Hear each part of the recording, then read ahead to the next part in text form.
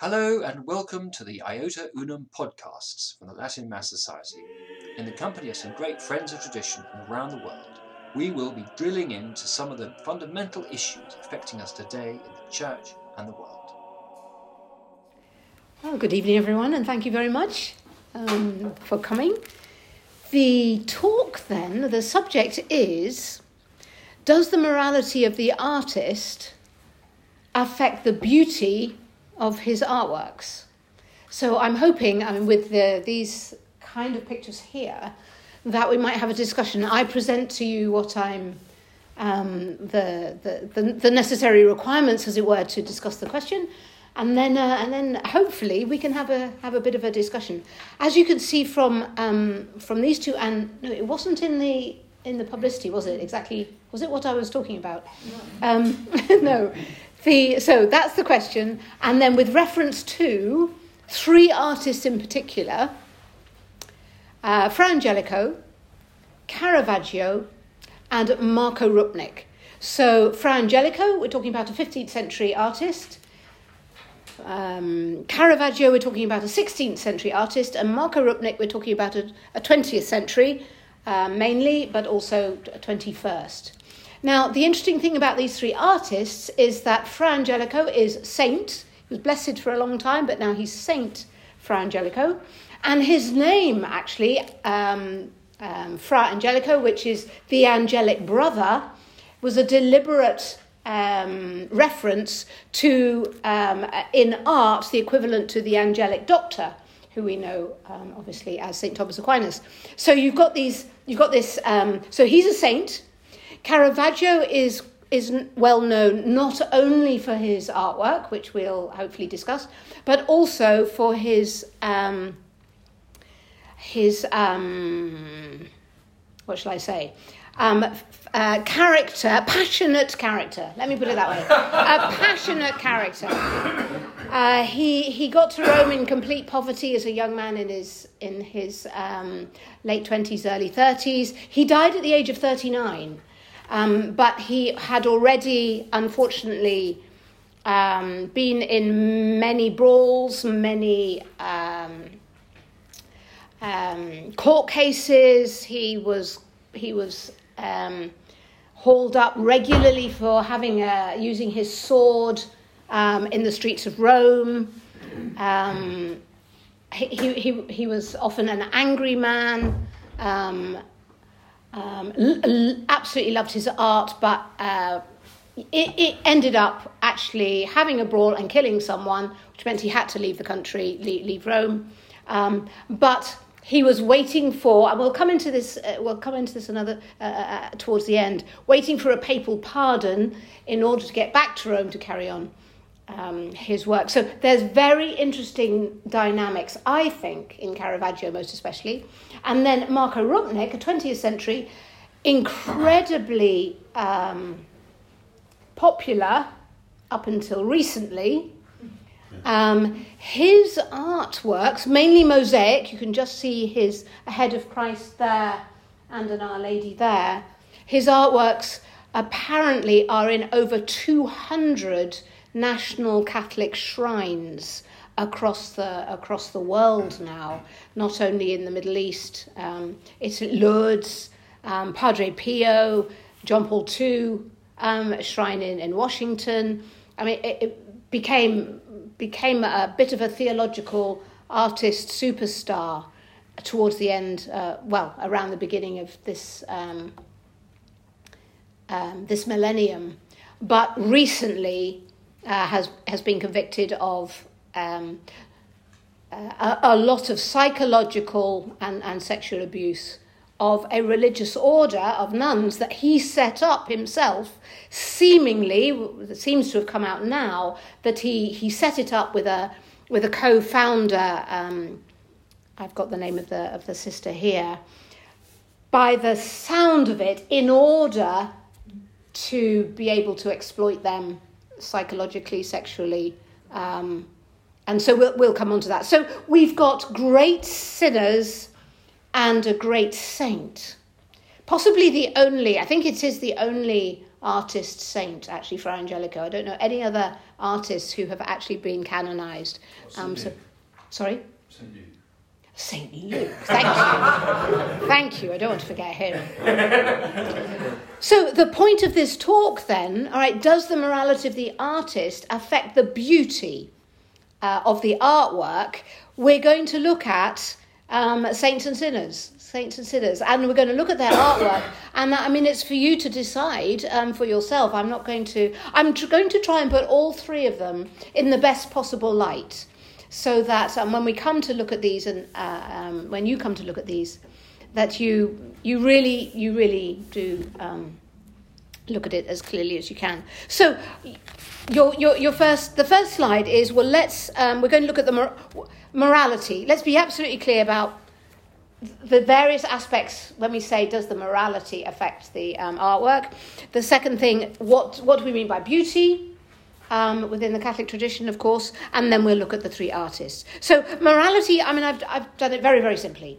I do think we need to consider seriously the three theological virtues, faith, hope, and charity, because of the faith of all three of them. The faith of all three of them. And possibly the charity as well, in certain respects. I've put the 7 cardinal virtues there. Obviously, the cardinal virtues, these are the opposite of the 7 deadly sins. I'm not talking about the normal cardinal virtues plus 4 cardinal virtues. These are the opposite of... So, again, humility, purity, charity. You can see humility opposite of pride, purity opposite of lust, etc., etc. The level of pride, we know something of what people have said about Marco Rupnik and about Caravaggio. Caravaggio was, I don't know if one can call it arrogance, because he really believed that he was a good artist. But of course he was. So maybe that's not pride, maybe that's just an insistence, because he had to fight his way through from poverty, that actually he is a very good artist, and he used to say so. And fight for it, and it came across often as pride. So I want us to think about those aspects of morality as well, and of course the 10 Commandments, because we've got absolute clear cases of adultery for Marco Rupnik. We've got murder, unfortunately, for Caravaggio. So we do have the 10 Commandments being broken, at least with those 2 sinners. I don't think so with the saint, but even the saint we don't know so much about in terms of his spiritual life. Very hard, by the way. I mean, it's easier, I think, in Spanish or Italian to be able to get a sense of what the spiritual lives of artists were. In the English-speaking world, English texts on artists do not go into that aspects of their lives. In fact, books on Catholic sacred art in English can be thoroughly boring. In my view, I've read hundreds of them, but they almost never understand grace, church, Mariology, or the Eucharist. So they miss out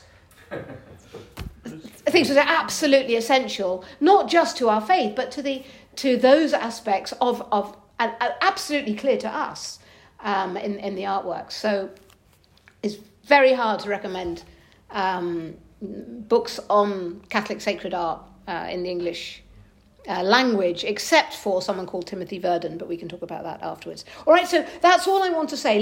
When we say morality, we're not just talking about sexual immorality or Caravaggio's murder. We're talking about a range here, which I think we need to keep it all in mind.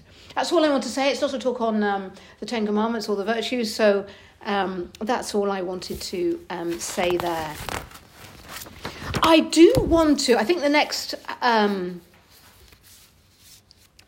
piece in the next slide, as it were, in this amazing PowerPoint I produced for you all, which we can't see. It's very interesting that in the Catechism of the Catholic Church, there are 2 sections on art, on sacred art. One is in the liturgical section, obviously, and it talks more about the liturgy. But a very interesting section, which really does go into sacred art in more detail. This section, Truth, Beauty and Sacred Art, paragraphs 2501, I think it starts 2500 actually, and goes through to something like 25006. This, I don't know, you know the 4 parts of the Catechism, I'm sure, covering the 4 dimensions of the Christian life. First dimension of the Christian life is professing the faith, so follows the creed, what we need to know and profess in terms of our faith. Second dimension, celebrating our faith, obviously liturgy and sacraments. Third part, how to live our faith, especially rooted in the Beatitudes and the 10 Commandments. Fourth part, praying our faith, rooted in the Our Father. Which of those 4 parts would you expect this to be in? Nobody expects it to be in the 10 Commandments. And amongst those 10, it's commandment number 8, which you will all be able to run through the 10 and know exactly which one I mean. Thou shalt not bear false witness. So this section on truth, beauty and art, truth, you see, that should have been a clue to you all. Thou shalt not bear false witness against thy neighbour. And so sacred art is about not bearing false witness about God. So sacred art must not bear false witness. So I would suggest, there's so much in those articles, I would suggest that when we look at sacred art, it must be true to the Catholic faith. Right? And if it's not, it's actually bearing false witness. And therefore we need to think clearly whether sacred art sufficiently conveys. So let's just read what I put here. So 2501, this is a tiny fragment of that paragraph, which is worth reading in full. But I wanted to get on to the artworks. Created in the image of God, man also expressed the truth of his relationship with God the Creator, because it's talking about language. Yeah, it's talking about truth in words, and now it says not only in words, but the beauty of artistic works. And I think having musicians amongst the audience, it also includes architecture and music. By the beauty of his artistic works. Art is a form of practical wisdom. That goes straight back to Aristotle with the two dimensions of knowledge, uniting knowledge and skill. Now this is the important bit, to give form to the truth of reality. To give form to the truth of reality. So we're talking about divine realities, but also obviously the Word made flesh, because it goes on to say this includes the reality of, for example, the Immaculate Conception of Our Lady, the reality of grace. When I give talks on art, I will always say to the audience right from the beginning, how does an artist paint grace?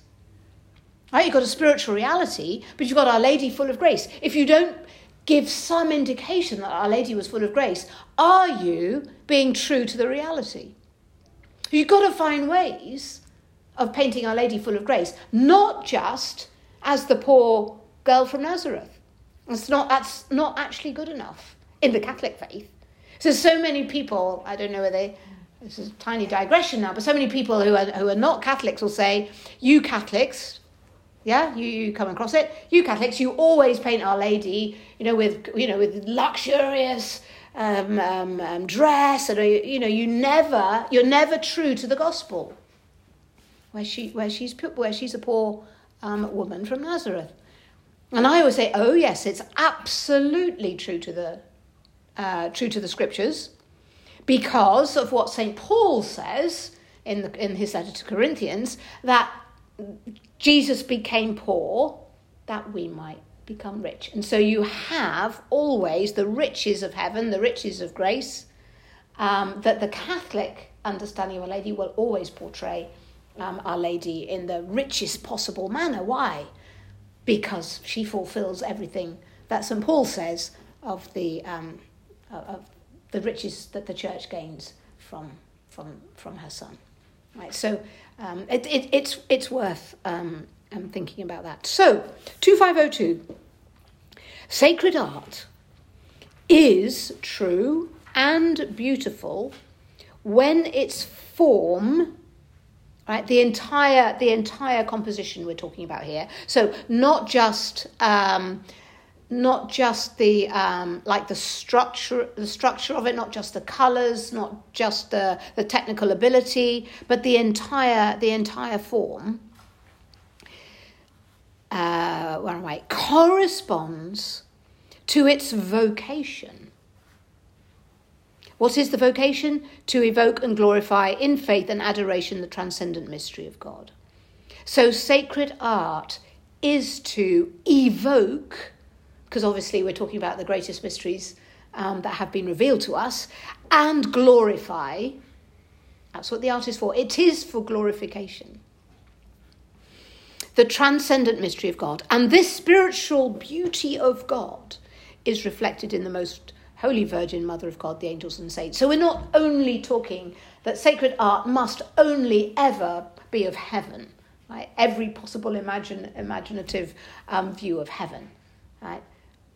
Because Christ, obviously, the Word made flesh, we had heaven amongst us there, and by grace we have that glorifying in faith and adoration the transcendent mystery of God in his church, in his mother, in his church, in his saints, and in his angels. And so it's not just images of heaven. That's not what it's talking about. So because sacred art is in this section on truth, well, not only because that, but that's the right place for it to be, when we look at beauty, we have to look also at truth. Yeah, and that's why I've given you here, just moving on to the slide on, as it would be, on beauty.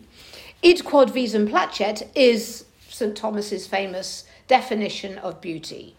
This is what beauty is for him. Now, when you read about this, there are many people who say this is a very poor definition of beauty. St. Thomas was not into this at all. But I believe, and the whole classical understanding of beauty has come from here, that one can see in this everything that one would want for a proper classical understanding of beauty. So, id quod, that which. So as soon as visum, on being seen, pleases. So his definition of beauty, because let's be clear, when we look at the beauty in these works of art, I'm not at all interested. Well, it's not that I'm not interested. I am interested in your spontaneous, subjective reaction. That's important, but that's not an indication of beauty, right? It's not an indication of beauty that in other words, beauty in our Catholic tradition is not in the eye of the beholder. It's not up to you. It's not a relativist or a subjective understanding of beauty. There's something based in being, based in creation, based in that which is one true, good and beautiful. Well, one true and good, which radiates the unity, the truth and goodness of being, of reality, of that which is radiates its splendour. Yeah. So that which here we're talking out of beauty, which is rooted in being. So you can see what I've just put there. I'm going to go through quite quickly here because I want to get onto the artworks. But a proper understanding of beauty is a very interesting way forward, which very few people really are very familiar with. So that which is talking about being. Being is one, true and good. So there's a unity, truth and goodness, and those three radiate their perfections, and the greater the perfection of unity, truth or goodness, the greater the splendour, if you like, of the being in that dimension. All that is is good, all that is true, and all that is radiates its truth, that's its intelligibility, and its goodness, that's its desirability, to the extent that it is. So, this is very interesting. I used to give the example of Mother Teresa in her old age, or we'll come on to this actually a little bit later. She has such moral goodness that a moral goodness radiated through her being, but there are other aspects to her being which were disintegrating when she was getting old. So she's incredibly wrinkled. You can see pictures of Mother Teresa with, unbelievably wrinkled. So there was a physical, I don't want to call it deterioration, but it wasn't the beauty of a 20-year-old young woman towards the end. So there are layers, if you like, of beauty that we need to objectively, which we can think about. For St. Thomas, beauty includes three conditions. It radiates integrity, clarity, and proportion. And I think I haven't put it there, but integrity is unity radiates as integrity. Truth radiates as clarity. And goodness radiates as proportion and harmony. So you've got unity, truth, and goodness. How are they beautiful? They're beautiful. So the extent of the unity. So, if someone is missing a limb or missing an eye, right, there's something missing there. So what is present is beautiful. But if there's a lack in the unity, it's a lack of what ought to be there, then that's not a perfect integrity. And therefore same with truth and same with goodness.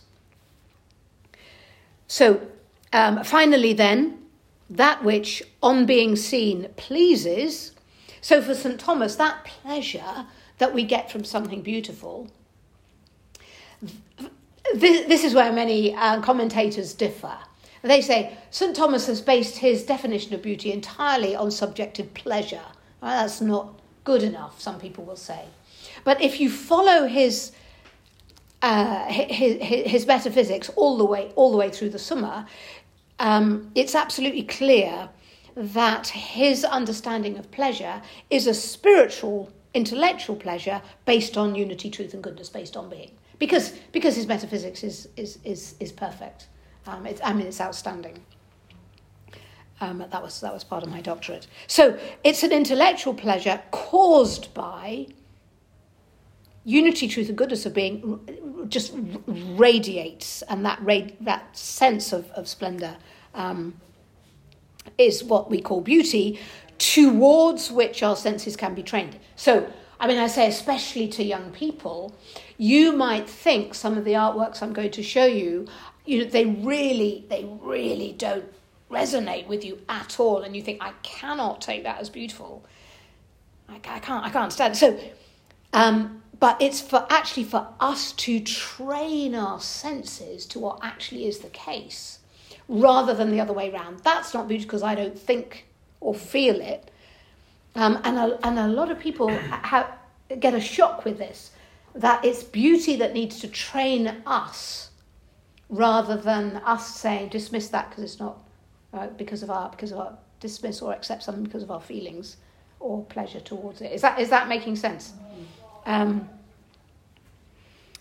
in fact, there have been artworks which I've been asked to comment on, as Joseph said. The artworks in the Latin Mass Society magazine.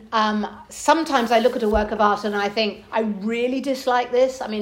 From my own sentiments, my own feelings, I think I don't want to do a commentary on this. And then when I look into it, I think, Caroline, this is beautiful, and it's for you to retrain your senses because of the intellectual, spiritual pleasure, which I know has now formed me to know that something is more beautiful than my senses actually was taking in at that time. I don't know if that makes sense to you, but it's a value. I've not wanted to have anything to do with certain pictures, and then I wanted them on every room in the house, every wall of every room, because suddenly I realise how extraordinarily beautiful it is, because I've had that spiritual, intellectual pleasure that has come through understanding the unity, truth, and the goodness of it.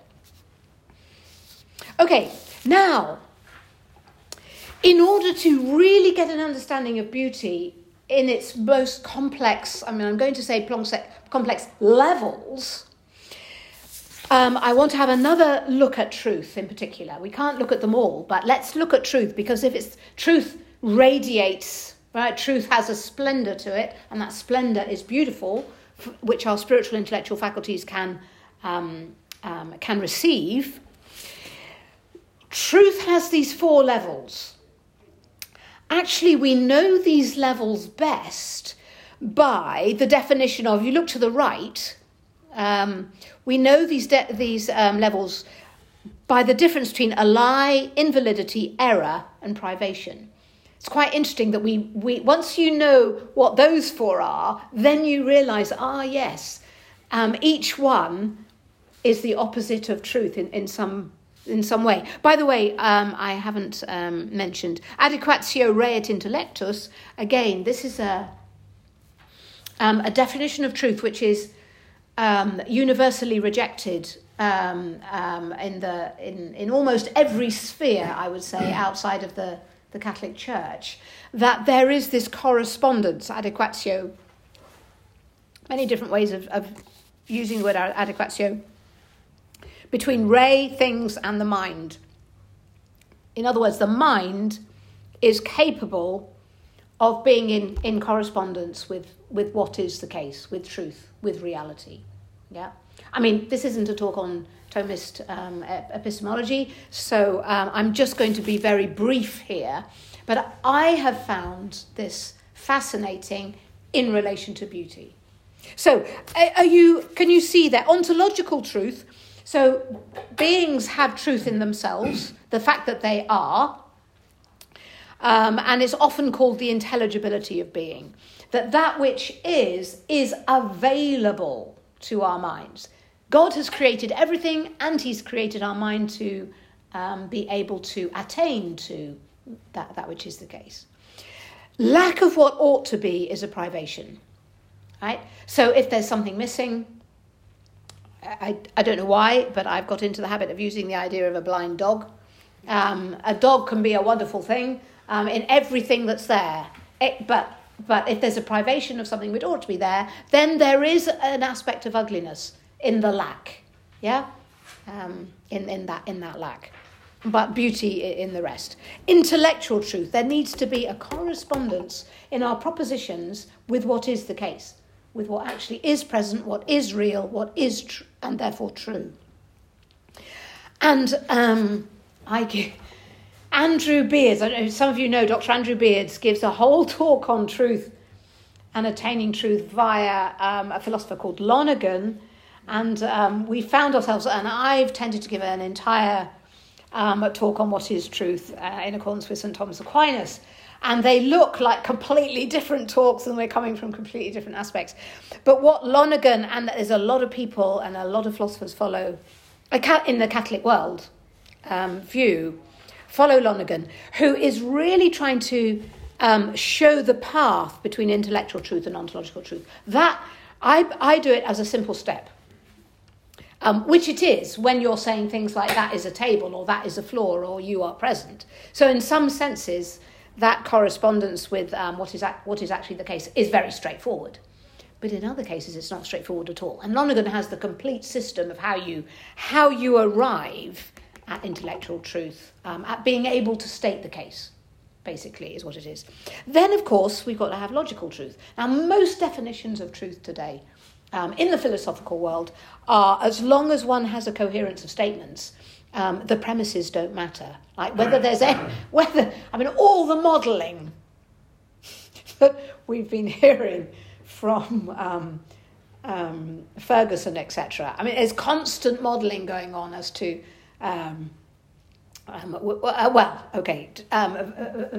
various various subjects in the news over the last 3 years.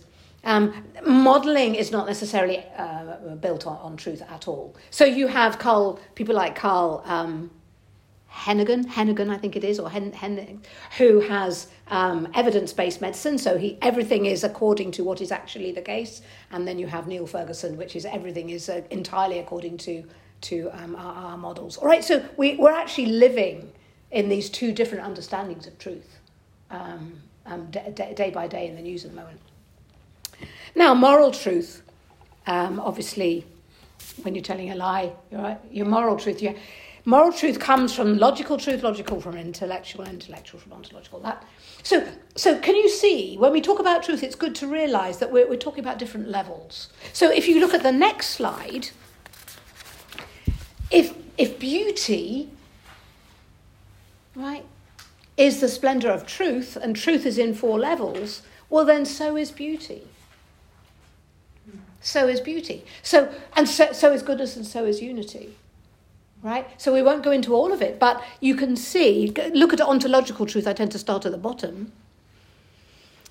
If you haven't got sufficient fullness of being, you've got privation, then you've got what's called ontological ugliness. Right? Next level up, you've got an intellectual. You've got ugliness if the statement of your art is not corresponding with reality, with what is actually the case. Are people nodding? So okay, you see what's going on here. This is why you had to have a handout. I wanted you to see the. It's too difficult to explain without you seeing it written there. So logical truth. There's a coherence of statements. And that radiates as well. So at that level too, in artwork, have you got coherence in what's going on in your work of art? Or postmodernism, have you got a pastiche of fragments? Have you got all sorts of have you got a mess of fragmentation, of a bit of this, a bit of that, and nothing? Unfortunately, it's very popular, where you do not have a unity of vision anymore. Correspondence between knowledge and words, hence a moral. Here we talk about a moral beauty or a moral ugliness, and so we're moving here in a sense into a particular level of the artist's morality, because how moral is he being at that level as he's painting his works? Okay, so we looked at the range, if you like, of moral positions one can be in, and every artist is a sinner, obviously, as well, but there's ways of understanding the Catholic faith, hope, and charity, which affect us through the sacraments, and therefore through forgiveness, and therefore through starting again. And so basically, and I sum that up: a person may portray beauty or ugliness at any or all of these levels to different degrees. According to the unity, according to the truth, and according to the goodness. So we're talking about multiple levels of beauty. You could never say one thing just is beauty. It might be beautiful in one way and not so beautiful in another. I'll give you one example of Caravaggio. I don't think I've got it. Caravaggio had an extraordinary eye for detail.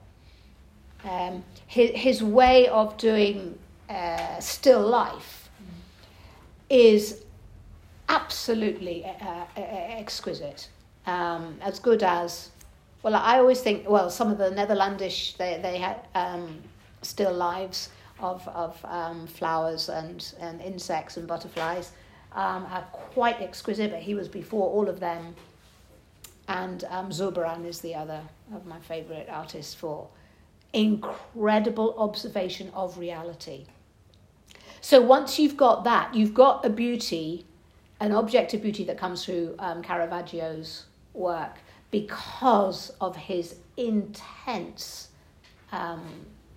attention to the real in front of him. So whatever his other areas of his life affecting beauty, immediately at that level, the truth, the goodness, and the unity of a lot of his work in terms of painting his still lives is absolutely outstanding. In fact, we've got a little bit we can see in one of them. Okay, so are you ready? Because now we want to really look at the we want to really look at the artworks. Yeah, that's the summary of what I've just said. Yeah, there are many levels, obviously, of understanding beauty.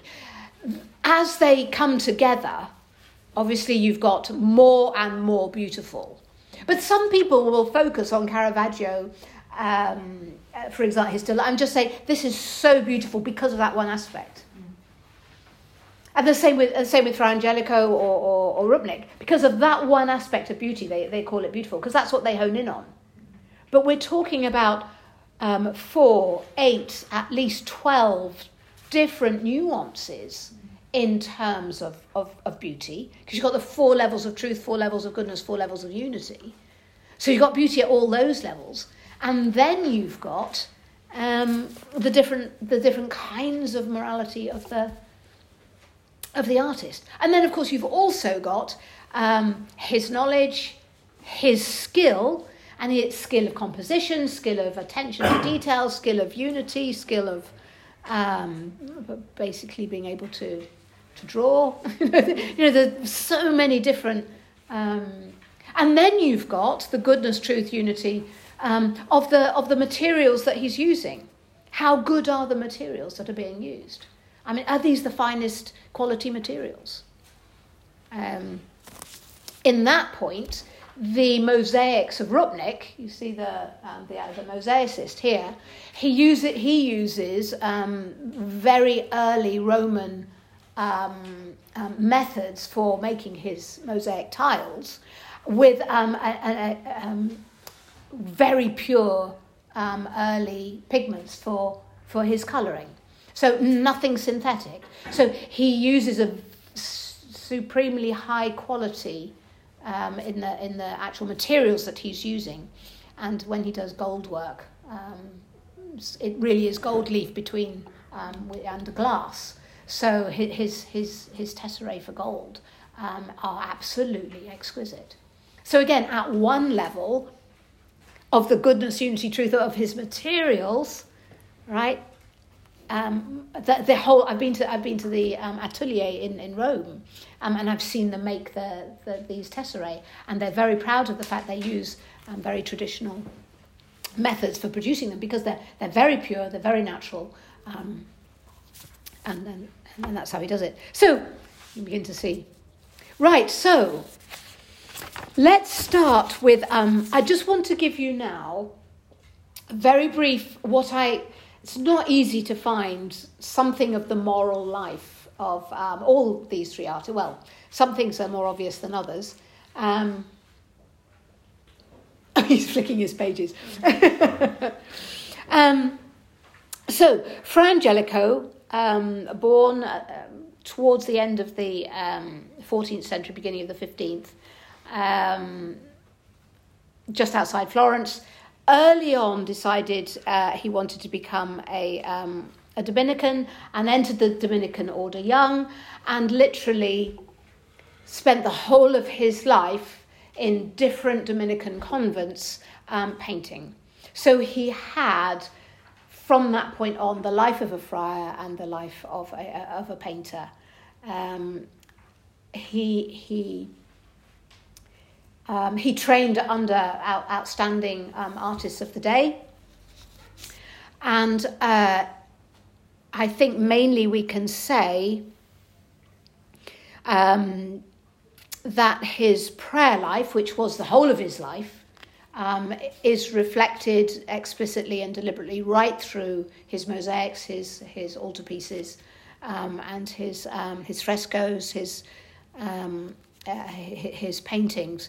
He had a particular range of paintings, which many of you will know, in each cell of the Dominican convent of San Marco at Florence. So he painted something for every friar to meditate upon for the whole of that friar's life, because they didn't swap cells. So when a friar entered a cell, there was nothing on the walls at all, except for he was asked to do a different painting for every cell, for every friar. And so he, as a Dominican friar himself, having lived in a cell, he knows what is going to help every friar cell by cell with all the different scenes that he paints. So there's something extraordinary about those particular scenes in that convent, but they're often very, very, very simple. So there's little to say. He literally lived in his friaries, especially at San Marco, and he died in 1455. We can say that he grew up, or the monastery, the Dominican monasteries that he was in, were fairly pure. I don't know how puritanical, but they were. No, I wouldn't say puritanical, but they had a simplicity about them in relation to Florence at the time.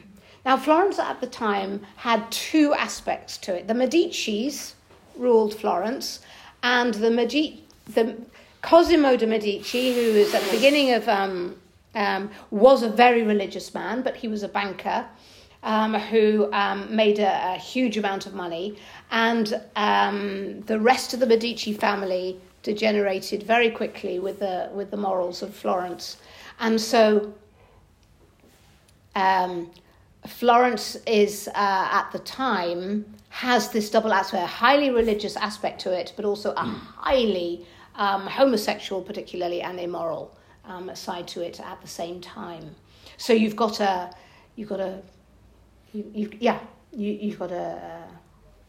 Florence that his convent is rooted in.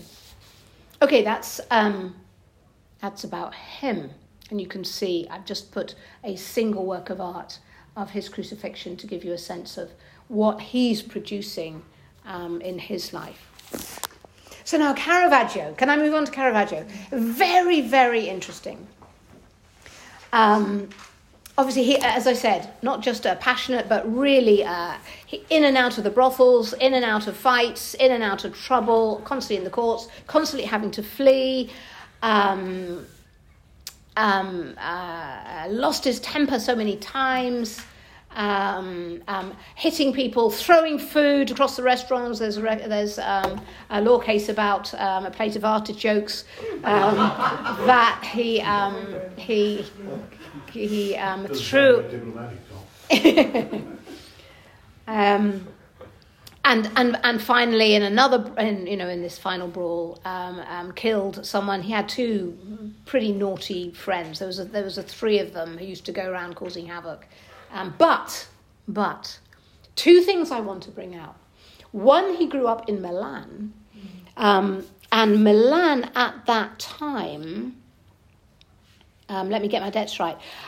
Charles Borromeo was the Archbishop of Milan in and through the time of the plague, and also in 1562, his uncle, Pope Pius IV, asked him to help out with bringing about the Council of Trent. So you've got a fascinating context for Charles Borromeo. And Charles Borromeo, after the plague, after Trent, had an absolute, almost an obsession, but I would say a spiritually correct obsession with confession.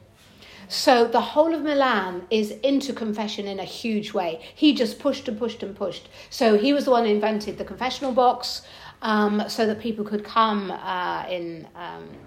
a certain amount of anonymity, so they could really confess their sins. So Caravaggio, as a young man, is growing up in a town with a highly, or at least, around the same time, just after, a very saintly archbishop, who apparently came from a noble family, but lived in absolute poverty because he was looking after the sick in the streets and during the plague times. And then this... so Caravaggio is learning about confessing your sins. Can you see? So, I mean, in an intense town, of all towns, that's where he grew up. Okay, he had to leave Milan because he had started getting into so much trouble. He was literally running away from the police. Got himself to Rome. But what's going on in Rome at that time? Or at least, I think, Philip Neri, Saint Philip Neri, has just died. In fact, more or less, he dies more or less as Caravaggio comes to Rome. Where has Philip Neri been drawing converts out of? The brothels. Where does Caravaggio go straight into? That's his life. He goes straight into low-life Rome. And who is in low-life Rome at that particular time? The disciples of Philip Neri. Right? So again, he's highly... I haven't read this. I'm sorry to say, I haven't read this in any book. But I'm reading about Philip Neri and where he is. I'm reading about Charles Borromeo and what he's doing. And I'm thinking... Well, Caravaggio was there. This is exactly the same time that Caravaggio is frequenting the same brothels, because we're talking about the same areas of Rome. And so Caravaggio's crazy life. He's in his 20s and early 30s, and dies at the age of 39. He's highly influenced. All around him. You've got this sense of great sinners and great ability to convert, because that's where Philip Neri was getting his converts from. He was getting them straight from the brothels. So you see in an artwork like The Call of Matthew, it's exactly the kind of place where Philip Neri or his disciples were entering and saying, "You don't need to be involved in that money, in that gambling. Come with me." So that call, and it's kind of typical of what was actually happening in low-life Rome at the very time that Caravaggio enters Rome. Can you see? I think this background to Caravaggio, I want to give it to you because we can say great sinner. But maybe too. One who greatly cared about his faith, and knew the need for the sacrament of confession very regularly. As I say, he had to flee Rome after this murder, and heard that the Pope really wanted to give him the pardon. And so once he heard that, he was, I can't remember does anyone remember where he went to? Did he go to Venice? He went to Malta. Yes, the place is the most marvelous. Oh, all over the place. Yeah. He heard of the pardon from the Pope, who really loved his work. He heard of it, so he had done a lot of paintings. He got onto a boat with a whole stack of paintings that he was going to take back to Rome once he'd received the pardon. And so he set sail for Rome, but the boat docked somewhere before getting to Rome.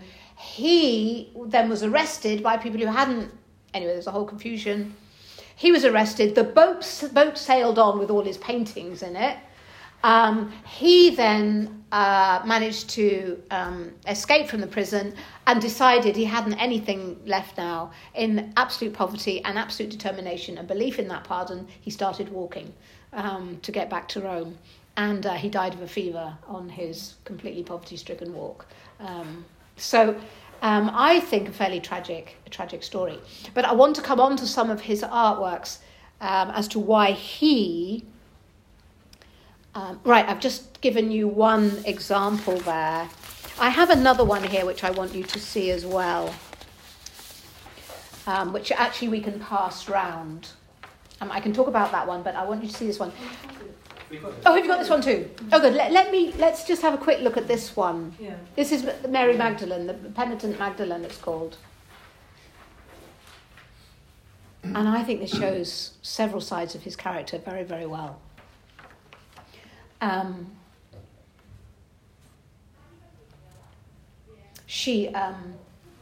Mary Magdalene at this time was normally portrayed bare-breasted or nude and distraught and in a fairly dramatic way, often with lots and lots of long hair and prostrate on the ground. There are a great many versions of the penitent Magdalene that you can see. Caravaggio has gone completely differently, totally differently to any other Mary Magdalene at the time, and this is what the people were saying at the time. They were shocked by this because, well, this could be anybody that we could meet actually on our streets, rather than this dramatic, half-nude woman with hair all over the place. And you see, well, yeah, fine.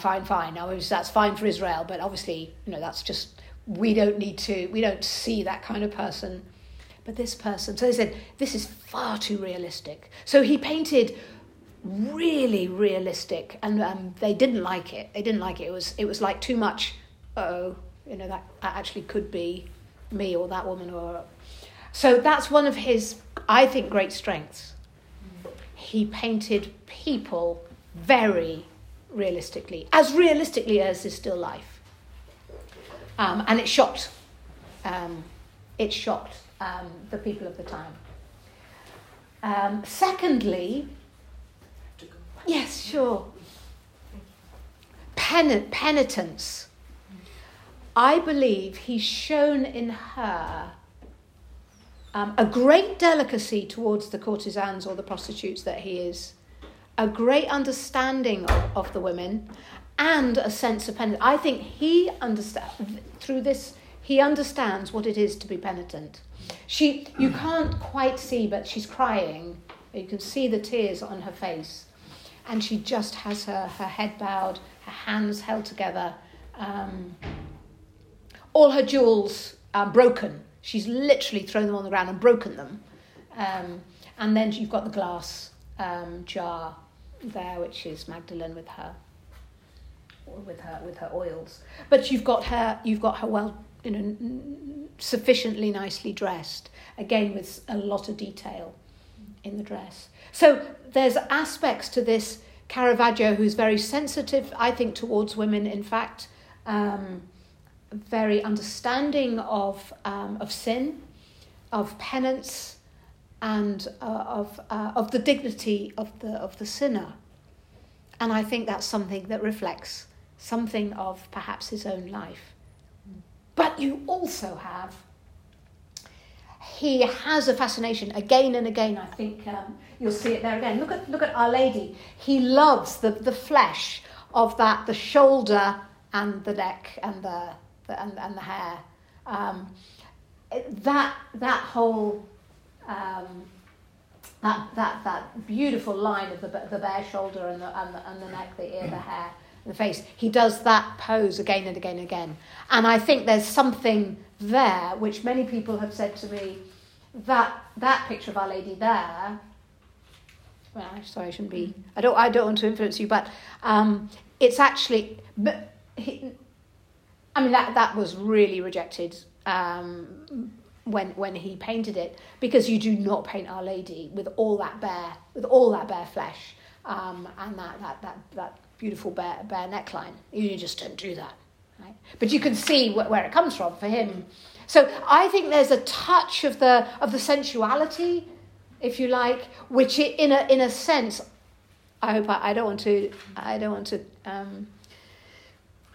influence you, but there's a sense of there's a sense of his sensual immorality which comes through into his paintings, which actually it was John Paul II said, the character of the artist will always come through into his works. It always will. He can't stop it. And I think that's where it comes through when I see these. Finally, Marco Rupnik. How many of you know, have come across the work of Marco Rupnik? No? Yeah. Yeah. Unfortunately, in some Catholic news feeds, he's number one in the news almost every week since December last year, when allegations of his sexual abuse of this group of nuns that he founded have started coming to light. So first there was one. There was a. Sorry, I should go back. He was born in Slovenia in 1954. At that time, it was part of Yugoslavia. He early on became a Jesuit. 1973, he joined the Jesuits. He came to Rome to do his studies. But he came to Rome and enrolled at the Academy of Fine Arts. So he was an artist from the start, before he became a priest. So he first studied art in Rome and then studied his theology at the Greg. Was ordained to the priesthood in 1985. Then went to set up a centre, a centre for evangelization, actually, through art in Slovenia, a Jesuit centre, and that's where he set up the Loyola community with a woman who was like a co-worker with him. I don't know enough about her, but she founded this Loyola community with him. He was the chaplain, and it was there, apparently, that he... I mean, some call it just seriously perverse. So, not the extremely laddish behaviour of Caravaggio, but something much more. I mean, some of the articles say sinister, because he wanted to he psychologically and sexually abused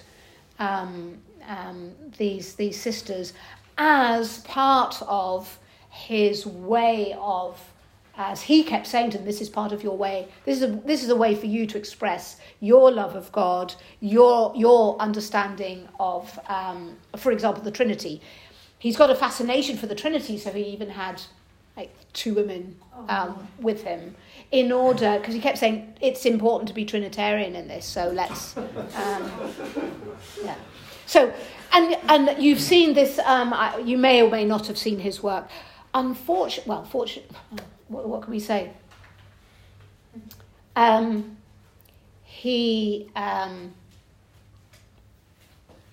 His work, because he's a theologian. I mean, he's very, very theological in a lot of his work. A priest, using these natural materials, natural skills in a modern way. He was producing some extraordinary work, and he was greatly favoured, because you think, here's someone who knows how to do religious art. Here's someone who knows how to really theologically profound Catholic art, because he's a Jesuit. He knows his theology. Well, yes. Yeah, but this is so.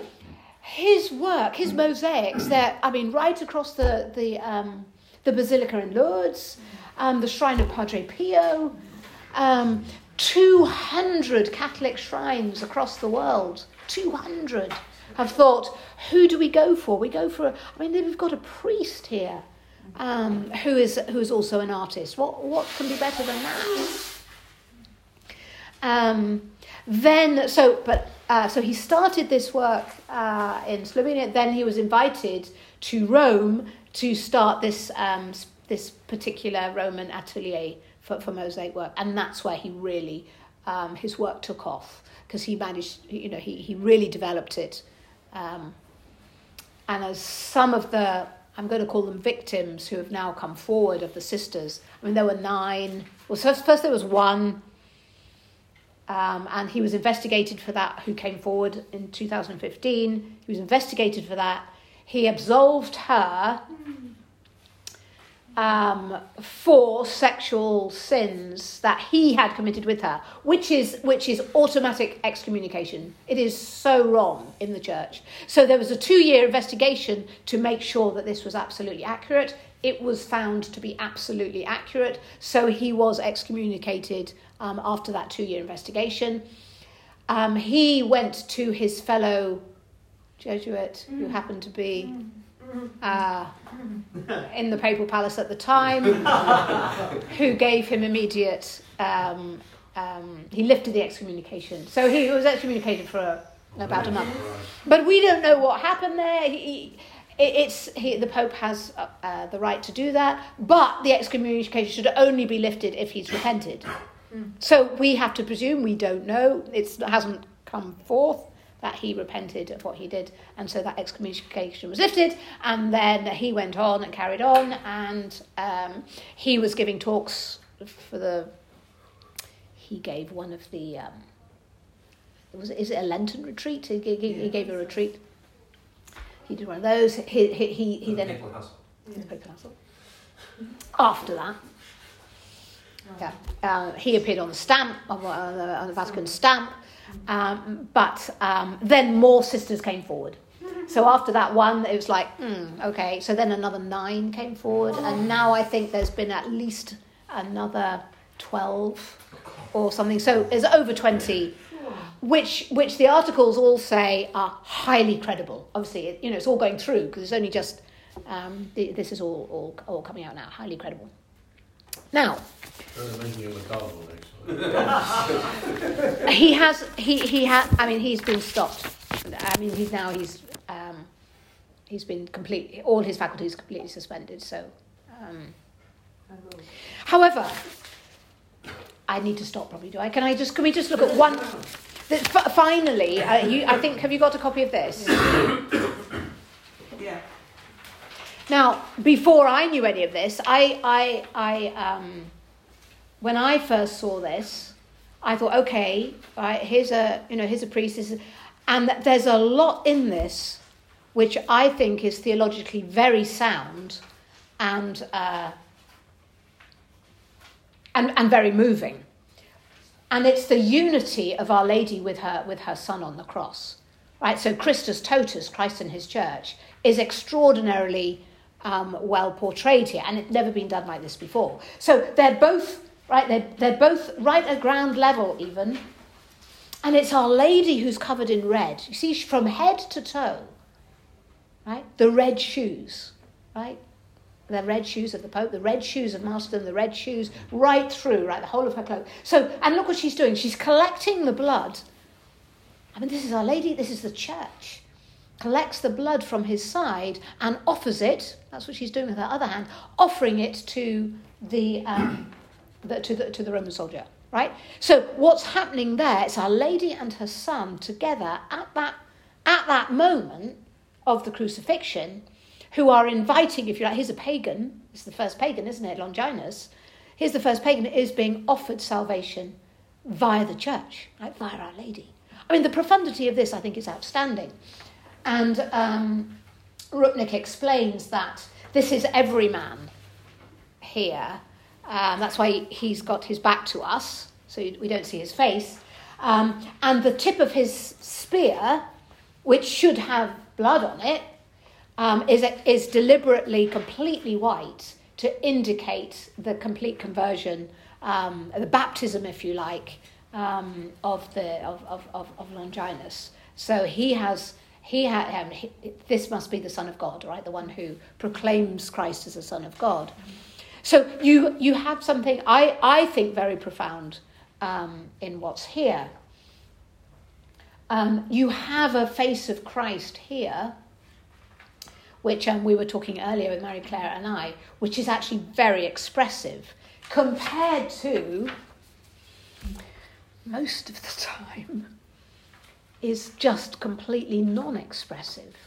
So you have that as the face of Christ again and again and again, almost ad nauseam, with no change, no matter what the sanctuary. I mean, I've looked at, I don't know how many, 30 examples of Christ in the different sanctuaries, in the different mosaics, at different times of his life. Absolutely no change. It's just like that all the time. Not like that one there. So now I'm going to leave it to you. We've got three faces. A Rupnik of Christ, of Rupnik, of Caravaggio, and Fra Angelico. That's the resurrected Christ. That's the Noli Me Tangere, one of several. Christ looking down, I think, with exquisite tenderness of Fra Angelico. Christ looking down at Mary Magdalene again, who's come forward, and he says, "Don't touch me." Caravaggio, the Caravaggio there is Ecce Homo, and the Rupnik, I can't remember, could be anywhere. Sorry.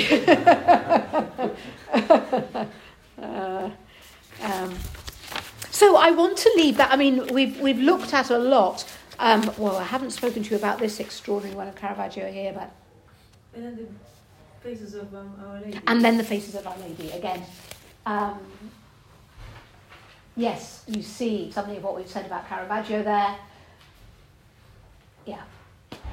You tell me. I mean, these two, this is, in a way, it's for you to, do you think, because this is it now to finish, the last couple of minutes, do you think, now you know something of their lives, something of their context and something of their work, do you think the morality has affected the beauty of their artwork? This podcast was brought to you by the Latin Mass Society. We hope you enjoyed it and would appreciate your rating the podcast on the platform you are using.